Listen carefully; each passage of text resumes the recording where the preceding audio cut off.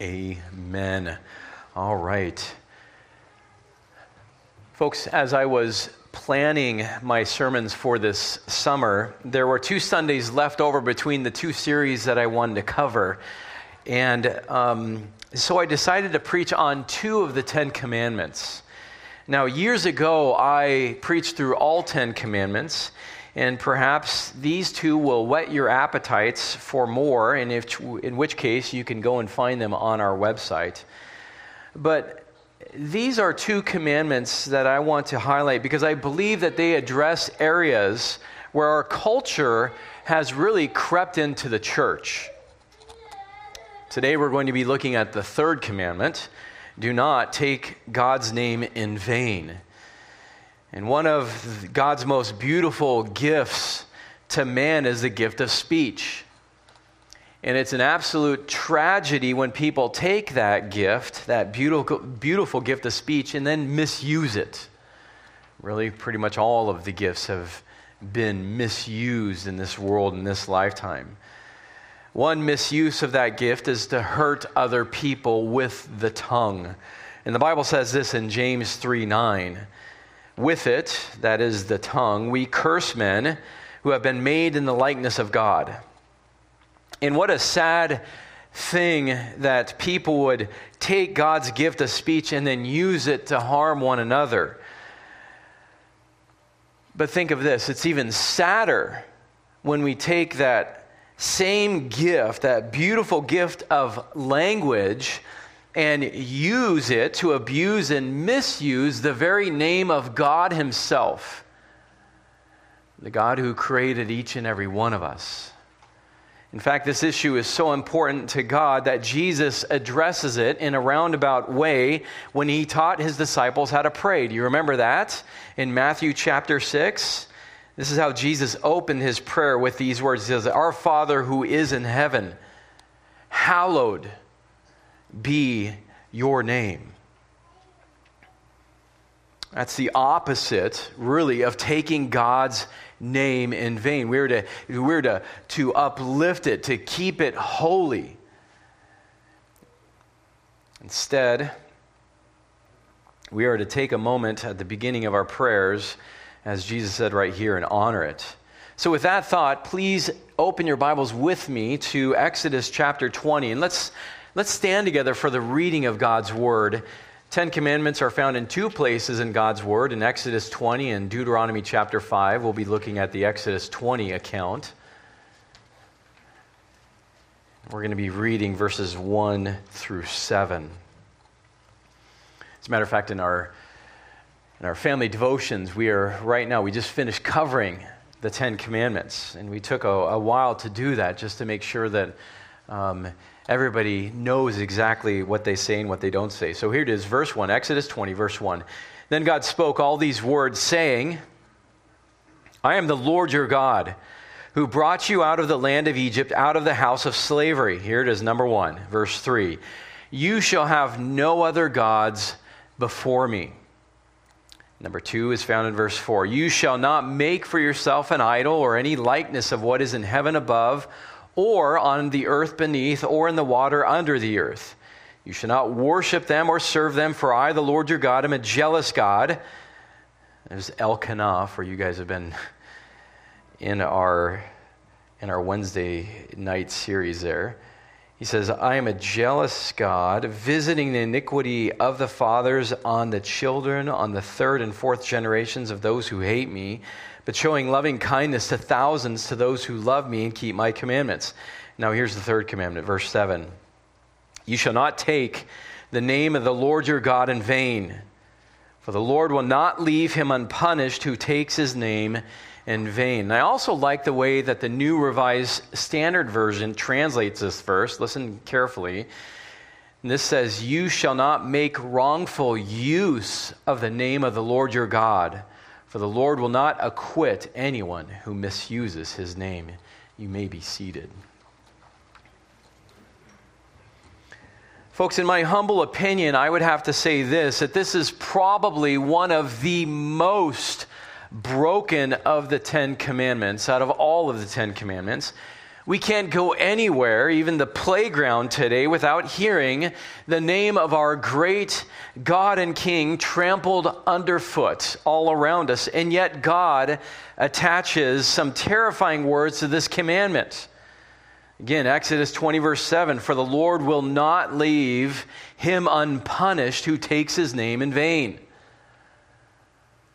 God is not like you and I who maybe make empty threats.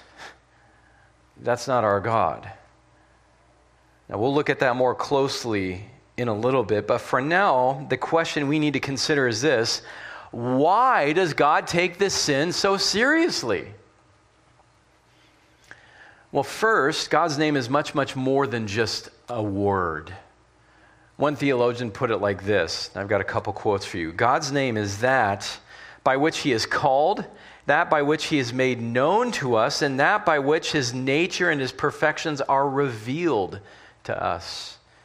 And then the reformer John Calvin said the following: "God would that the majesty of his name be held by us in untouchable holiness. Whatever we might say or think about him should taste of his splendor. It should correspond to the holy grandeur of his name, and it should contribute to the praise of his glory." Amen. Well said. And one last author said this: "To understand the severity of taking the Lord's name in vain, we must first see the Lord's name from his perspective, as outlined in Scripture. God's nature and attributes, the totality of his being, and especially his glory are reflected in his name." End quote. You think about all the names in the Old Testament, they pretty much all had meanings attached to them, and hence the name that was given to a person. I don't believe my mother, when she was naming me, had that same view in mind. I think Carrie means lover of horses. Well, if you know anything about Carrie, that's certainly not the case. But back in the Old Testament, that was different, the Hebrew culture. Do you realize that there's no record of anyone, not Abraham, not Noah, not even Adam and Eve, being told God's name in the book of Genesis? So far as we know, God first told Moses from the flames of the burning bush what his name was. And that's found in Exodus 3, verses 13 and 14. Just a couple pages behind where you're at right now. I'll just read them for you. "Then Moses said to God, 'Behold, I am going to the sons of Israel, and I will say to them, the God of your fathers has sent me to you. Now they may say to me, what is his name? What shall I say to them?'" Great question, Moses. God said to Moses, "I am who I am." And he said, "Thus you shall say to the sons of Israel, I am has sent me to you." Now this name translated "I am" is a 4-letter Hebrew word which originally had no vowels in it. As a matter of fact, the original Hebrew language had no vowels attached to it. And so that is YHWH, or as we pronounce it, Yahweh. These Jewish scribes who copied Scripture by hand took special pains when writing the very name of God. And whenever they came to the secondary name of God, or I should say a secondary name of God, like El or El Shaddai or Elohim, they would stop, they would put down their pens, take up a new pen and carefully write that name. But whenever they came to the primary, principal name of God, the name Yahweh, they would rise from their seats, go into their personal quarters, get this, bathe, dress in clean clothes, return to the workplace. Then they would kneel down, confess their sins, take up a new pen, dunk it once in an inkwell, and finally write those 4 letters, YHWH. Now, compare that with our culture, who so flippantly, so many use God's name in such an irreverent manner today, so unlike the scribes in the Old Testament. However, that being said, the Jews misunderstood and misapplied this commandment themselves. In an attempt to avoid ever misusing God's name, they made an extra biblical law that it was never to be spoken audibly. As a matter of fact, if they heard me trying to say that, they would take me outside and stone me back then. It was forbidden to try to even pronounce it. And though their intentions from our vantage point were no doubt good, that was never what God had intended by the third commandment. Thus, the third commandment has nothing to do with avoiding God's name. The Jews completely missed the entire point of the law, and they focused on the outward wooden obedience to this commandment, and in so doing, they ignored the heart intention behind it. God did intend for his name to be used, and he intended it for at least two reasons. Number one, to praise, glorify, and worship him. That's one legitimate reason why we should use his name. And the second is to teach others about him, both evangelistically and in a sanctifying manner. So the third commandment was not forbidding the use of his name, but rather the misuse of his name. And that's our third point here. God's name is not to be misused. The key to understanding this commandment lies in the proper interpretation of the phrase "in vain." This Hebrew expression means to use God's name in a light, you might want to write this down, in a light, loose, or casual way. That's what it means. One of my all-time favorite preachers said this: to take his name in vain means to use his name in an inappropriate, hollow, empty, or meaningless way. Now let me repeat that once again. To take his name in vain means to use his name in an inappropriate, hollow, empty, or meaningless way. And one more quote from another author. He said this: the use of God's name in a degrading or in any way disrespectful manner expresses an attitude of disdaining the relationship we are supposed to have with him. Having a relationship with God demands that we represent him accurately, sincerely, and respectfully. End quote. Some of these quotes are just too good. I have to include these because they're so well said. Now, having looked at what the third commandment means, let's look at some of the most common ways in which we break this commandment. And I'm going to give you some ways to keep us from breaking it at the very end of today's message. But let's look at some of the ways that we commonly break this commandment. And this is really the reason why I wanted to come to you with this message today, because of what I've seen, even in this church, men and women. So we all need to examine ourselves.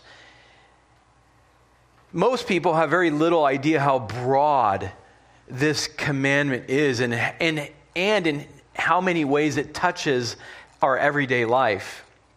So the first and most obvious way that someone can break the third commandment is through profanity.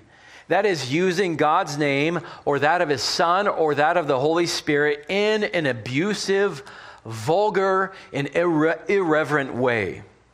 Now here I'm thinking primarily of two kinds of people. The first person uses God's name in a defiant manner.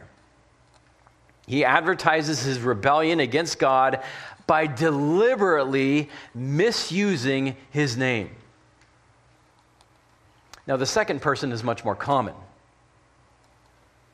This person flippantly, carelessly, and thoughtlessly uses God's name in everyday conversation, thus showing that he has little respect or regard for God, though he would probably say otherwise if you were to ask him.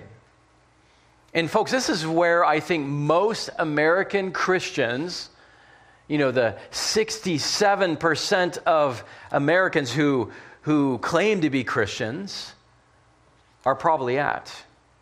Our culture has no problem in using God's name all the time in every possible circumstance, correct? They've even started using God's initials in a profane manner. We hear such profanity so often that we might start thinking that it's normal, barely paying attention to it. And from there, it's really just one small step to actually saying it ourselves, like repeating it when we tell a story and try to quote somebody else who said it. Young people, do not be deceived. Listen to me very carefully. Using the Lord's name, all right? Using the Lord's name or even his initials, and I'm thinking of OMG right now, and quotes or repeating it in a quote that someone else said is still taking his beautiful name in vain. Watching movies or television shows where you know that is going to be used, that profane God's holy name should not even be an option for the man or woman who says that they know and love God. Why are we going to go pay someone to entertain us who uses his holy name in such a blasphemous manner? Remember what Jesus said, if anyone wants to come after me, he must, first thing, deny himself. There's a lot of things that I do not watch, right, or do not listen to, because although I want to, I would like to, but I simply don't, because I need to deny myself, right, for the sake, in this sense, of keeping God's name holy. And so when a believer confronts another believer about breaking the third commandment, the most likely response that you will hear is this: oh, I'm sorry, I wasn't even aware that I did that. Or, I didn't mean any disrespect. God knows my heart. Right? And you can, hey, I'm thankful for that. It's good. But does either excuse absolve him or her of their responsibility? And the answer is absolutely not. A careless, thoughtless, flippant use of God's name is hugely insulting to the Almighty. And why? Because it means that the person thinks so lightly of God that he can use his name without even being aware of it. People dishonor God's holy name, think about this, in every emotional state known to man. When they're mad, you hit your thumb with a hammer, when you're happy, when you're scared, when you're disgusted, when you're hurt, when you're surprised, or for simple, meaningless punctuation, all without any real regard for God himself. And that's our culture. And that's what all of us have grown up in. I should say probably most of us. And so I want to challenge all of you, dear brothers and sisters, to understand that this is sin, plain and simple, and God hates it.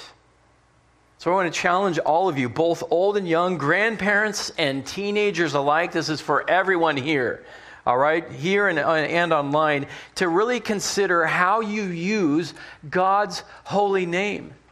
And consider what you say, all right? Consider what you watch. Consider what you listen to. And for you young people out there, consider what you text. Consider what you text. We can probably go on and on. So why am I even saying this to this group of believers, to my church family here? Once again, because I believe that this sin has sadly crept into the church. Over the past decade, big-name preachers have begun using profanity in their sermons in order, they say, to reach a generation of people who only understand that kind of language.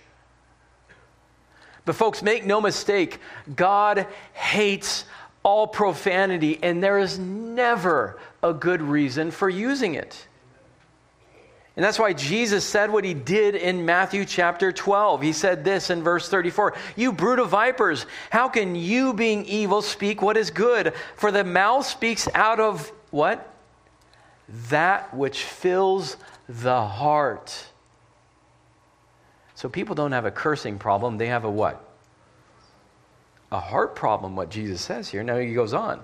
"The good man brings out of his good treasure what is good. The evil man brings out of his evil treasure what is evil. But I tell you that every careless word that people speak, they shall give an accounting for it in the day of judgment." Yikes. Folks, did you notice the inescapable terminology in that last verse? Every careless word. And Paul was just as clear in his letter to the Ephesians, Ephesians 4:29, "Let no unwholesome word proceed from your mouth, but only such a word as is good for edification, according to the need of the moment, so that it will give grace to those who hear." Once again, no unwholesome word, only such a word as is good. And folks, listen, I know many of you work in environments where that's all you hear every single day. But what better way to stand out as, and we're going to get to this in I've already worked on these two sermons, in our Sermon on the Mount series, our Life of Christ sermon series, what better way to show that you are the salt of the earth and the light of the world than how you speak? It's one of the most obvious things about you.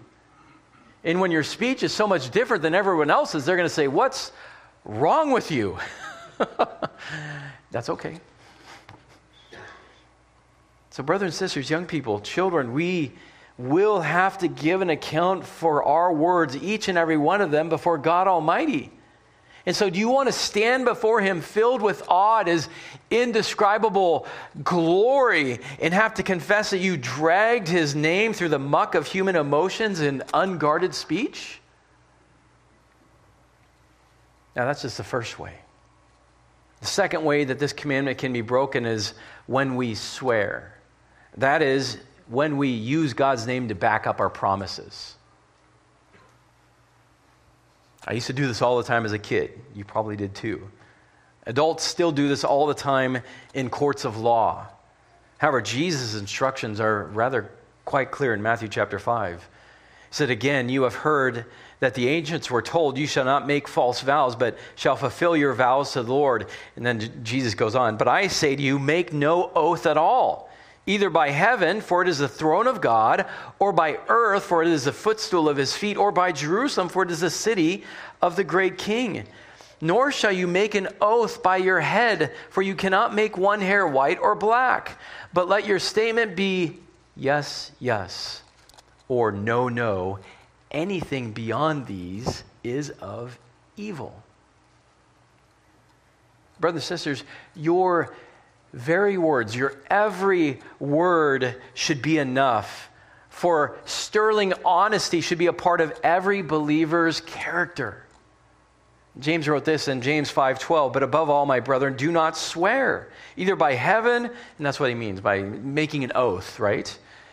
"Either by heaven or by earth or by any other oath, but your yes is to be yes and your no, no, so that you may not fall under judgment." It's exactly what James was thinking of. Now, a third way in which his name is taken in vain is through humor. That is, without the proper reverence it deserves. And I really believe that most jokes about God fall into this category. Now, if someone makes a joke about Moses or Peter, I typically don't have a problem with that as long as it's done in good taste. And neither should you, probably. God created us with a sense of humor, so don't hear me saying that laughing is wrong, not at all. But our great and glorious God should never be the subject of our jokes. Never, never, ever, ever. Many so-called funny Christian t-shirts, bumper stickers, slogans are, in my opinion, borderline at best. Even some things on the Babylon Bee. You guys know what I'm talking about? that I thought were borderline blasphemous. Some of them were funny.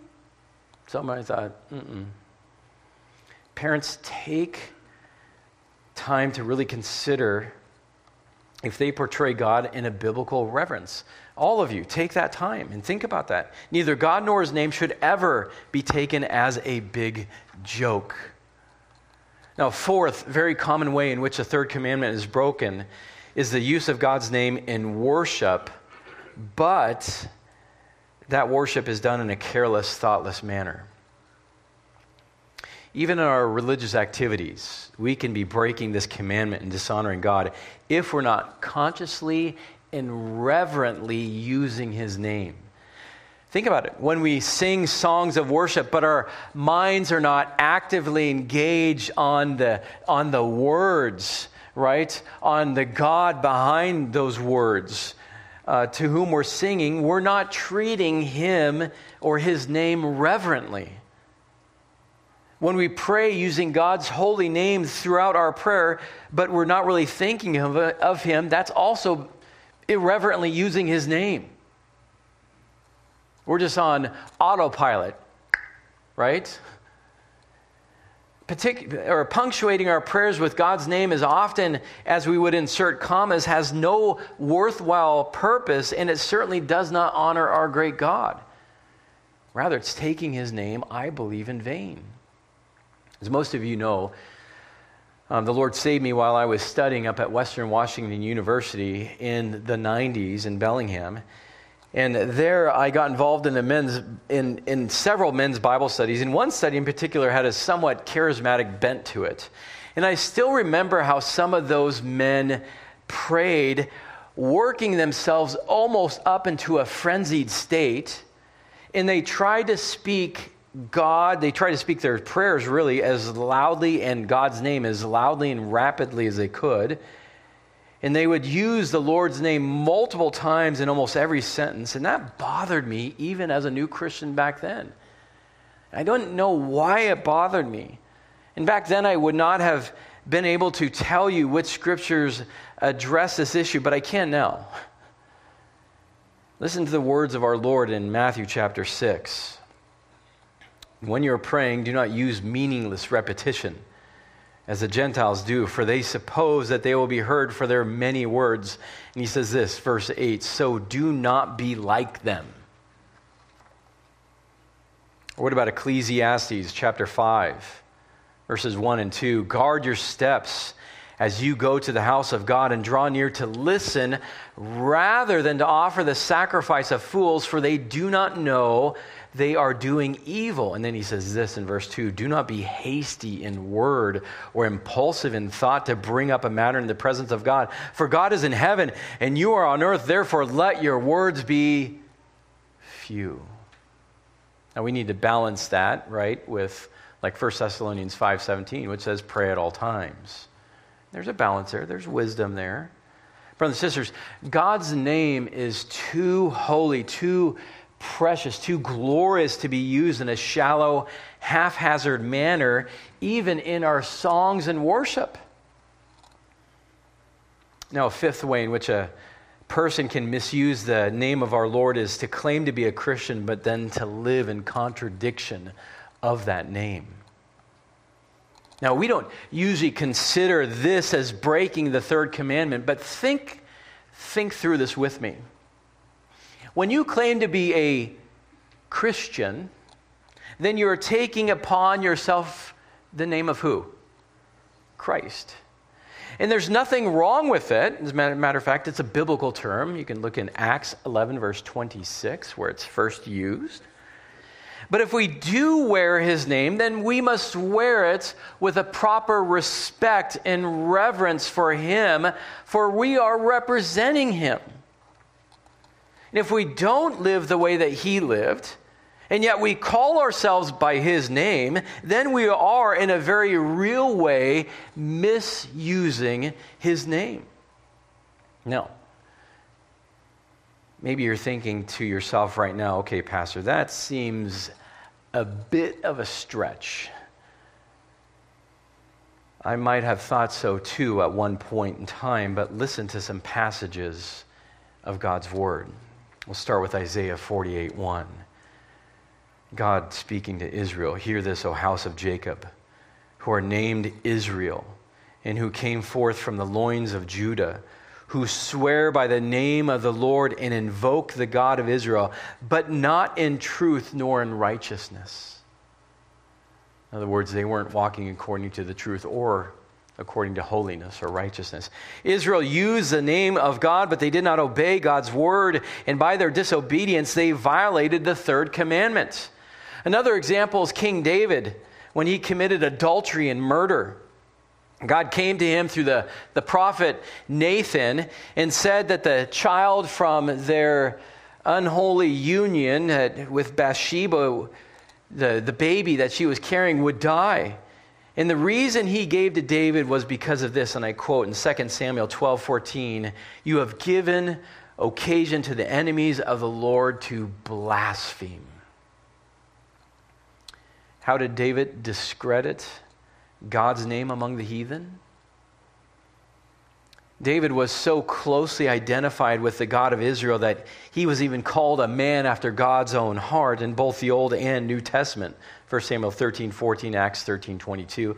But when he sinned and then tried to cover up his sin, he was acting like the heathen.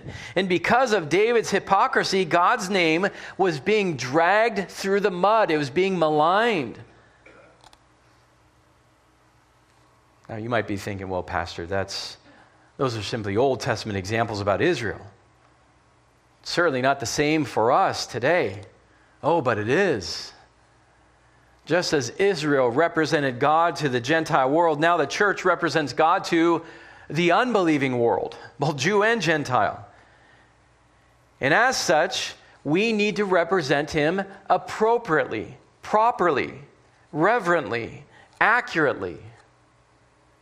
Jesus addressed it in Luke 6. He said, "Why do you call me Lord, Lord, and do not do what I say?" In other words, if you're going to call him Lord, which means what? Master, then you better do what he says. In other words, those who profess Christ and live under his name yet refuse to obey him are clearly breaking this commandment. Okay, how about Paul in the book of Romans? He said this in Romans 2. "You who boast in the law, through your breaking the law, you dishonor God." Do you dishonor God? "For the name of God is blasphemed among the Gentiles because of you, just as it is written."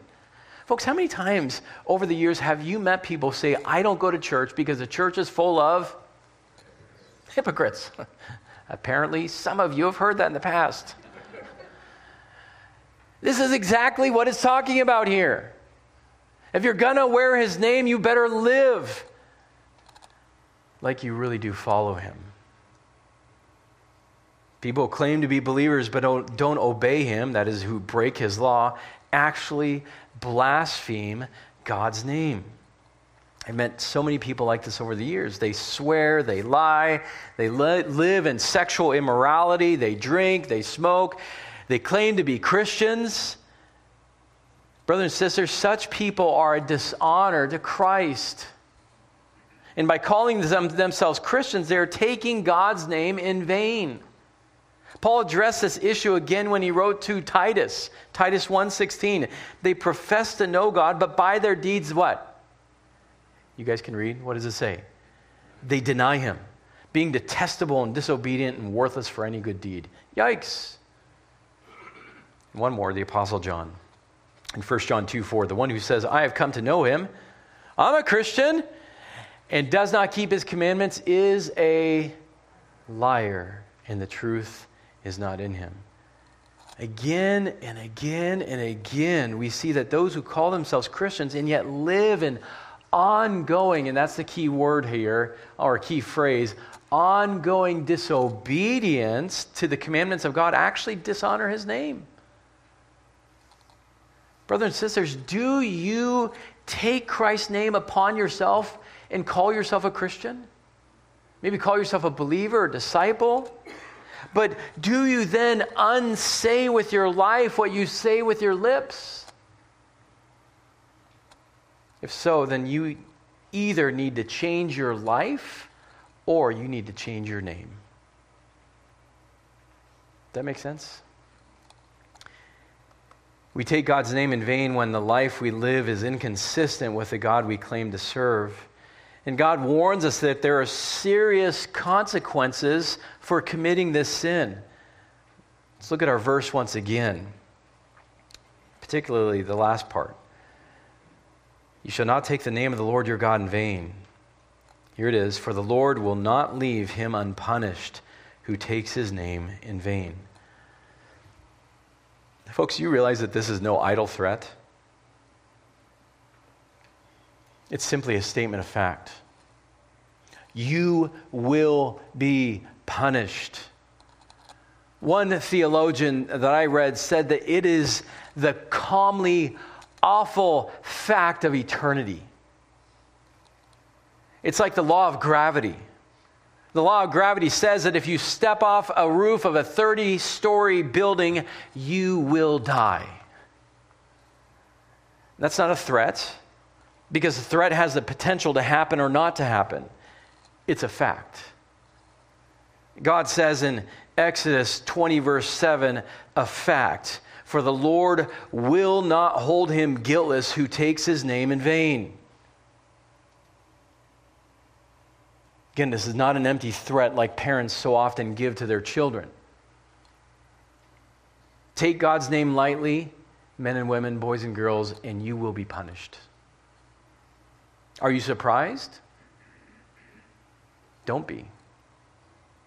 Hollywood celebrities pay millions each year to protect their names. Companies like Apple, Boeing, Google hire lawyers to ensure that their corporate name or even logo is not misused. Well, God's name is important to him as well. Misuse it, and he will see you in court. Listen to the words of Moses when at the end of his life he recapped for the younger generation the law which had originally been given audibly to their parents. Deuteronomy 28, 58 and 59. He says this, if you are not careful to observe all the words of this law which are written in this book, to fear this honored and awesome name, the Lord your God, then the Lord will bring extraordinary plagues on you and your descendants, even severe and lasting plagues and miserable and chronic sicknesses. Moses told the people of Israel they could expect physical ramifications for specifically violating this commandment. And this passage certainly was aimed at Old Testament Israel, but I do believe that God might use sickness even today in punishment for this sin. Certainly our society is plagued with, and I quote, miserable and chronic sicknesses. I think we spend more money on doctors than any other country in the world, by far. And could it not be the result of taking his name so lightly? In which case we broadcast this, our music and our movies, even our worship services around the world? One pastor said, abuse of God's name is no trivial matter. Why? Listen carefully, almost every other sin gives some sort of passing pleasure. Think about it. As a matter of fact, that is why we lust after sins for the passing pleasure. However, this sin has no fleshly reward. It is a sin of pure rebellion. It is a pointless and senseless defying of God, and God hates it. End quote. Thought that was so well said. Now, please turn your Bibles with me to Leviticus, and let's look at a very sobering story. Leviticus 24, next book over.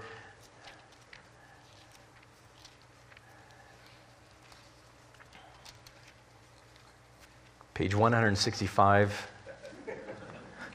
My Bible, if that's helpful. That was a joke, by the way. Okay, verse 10. Now the son of an Israelite woman whose father was an Egyptian went out among the sons of Israel, and the Israelite woman's son and a man of Israel struggled with each other in the camp. Verse 11.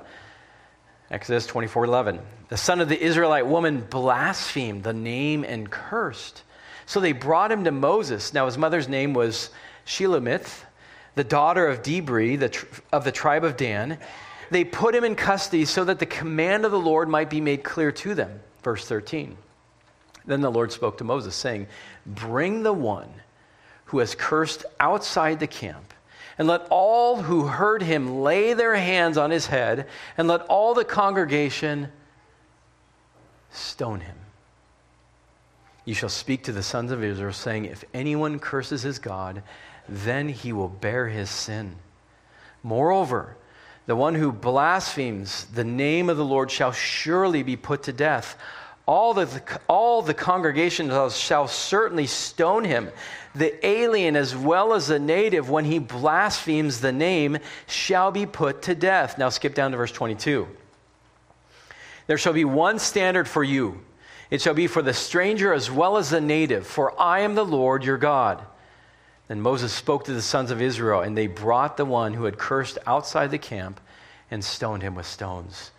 Thus the sons of Israel did just as the Lord had commanded Moses. Now this Old Testament example shows just how much God hates this sin. But maybe you're thinking, oh, Pastor Kerry, that was then and this is now. Surely God understands that the culture that we now live in, and this is just how people speak today.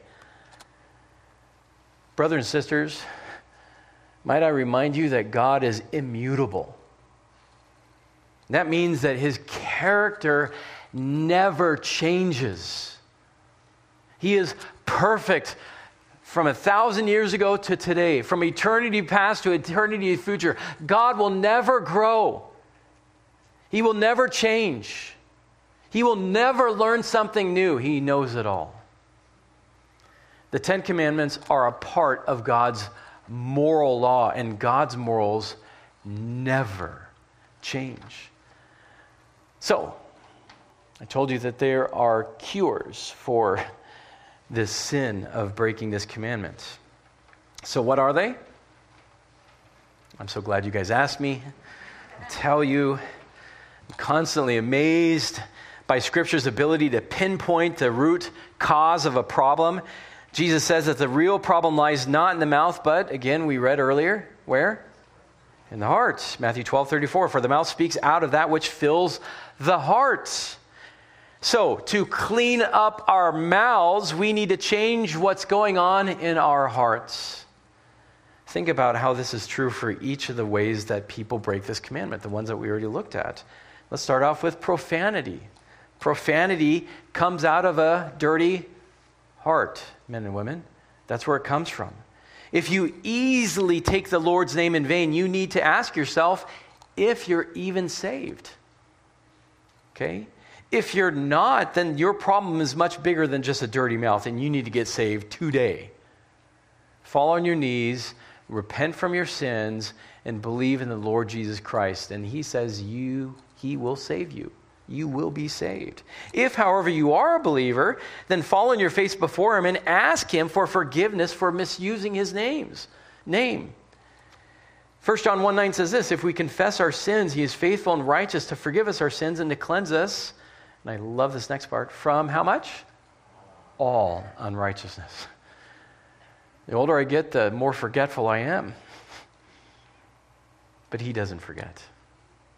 The cure for a dirty mouth, men and women, is a clean heart.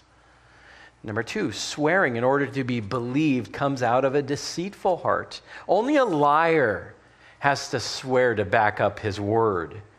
So the cure for a swearing mouth is a truthful heart. Ask forgiveness for your lies and pursue telling the truth as carefully as you can, wherever you are, whatever the cost. What about unholy joking? That comes from an irreverent heart. Confess your sin of not treating God as holy. Get to know him better so that you're so floored by him, you're so awed by him that you can never take him or his name lightly ever again. So the cure for ungodly joking is a reverent heart. What about thoughtless worship? Well, that comes from a superficial heart. Men and women, I think as Americans, and our culture has trained us in this, most people say that you can never, ever preach for an hour, or never even give young people, you have to give them like 1 or 2 minute sound bites, and that's all they can handle. It's because our culture has trained us like this, right? So I would say this: confess your lazy, superficial heart. Because that's what our culture has become. We're lazy and we're superficial. So strive to be so in love with God that your heart and mind are naturally engaged in your worship of Him. So the cure for a mindless worship is a focused heart. And it's going to take some time to untrain what we've been so deeply trained in. And finally, ungodly living under the name of Christian comes from a hypocritical heart. Christ saved His harshest words not for the prostitutes, not for the fornicators, not for the demon-possessed, not for the tax collectors, but He saved His harshest words for who? The hypocrites. People who claim to know Him, but by their lives they denied Him. So the cure for hypocrisy is an obedient heart. Brothers and sisters, if God has shown any of you today that you have been breaking this third commandment in any way, then come to Him today in contrite repentance. Ask Him to forgive you for taking His so precious name so lightly, and then begin to fill your own heart with His Word. Why? Because through His Word, He will renew your heart and mind and cleanse your tongue. If you fill your mind with high and holy thoughts of our high and holy God, you will not use His name casually. And when you fill your mind with God's Word, the old careless words will no longer flow so easily from your mouth. Instead, you will learn to speak reverent words about our holy God, wholesome words that edify, help, and encourage those who hear them. Instead of being poor excuses for followers of Jesus Christ who carry His name all around you, let us be the passionate disciples of His, speaking of and to Him with the greatest love and respect that we could possibly muster. Amen?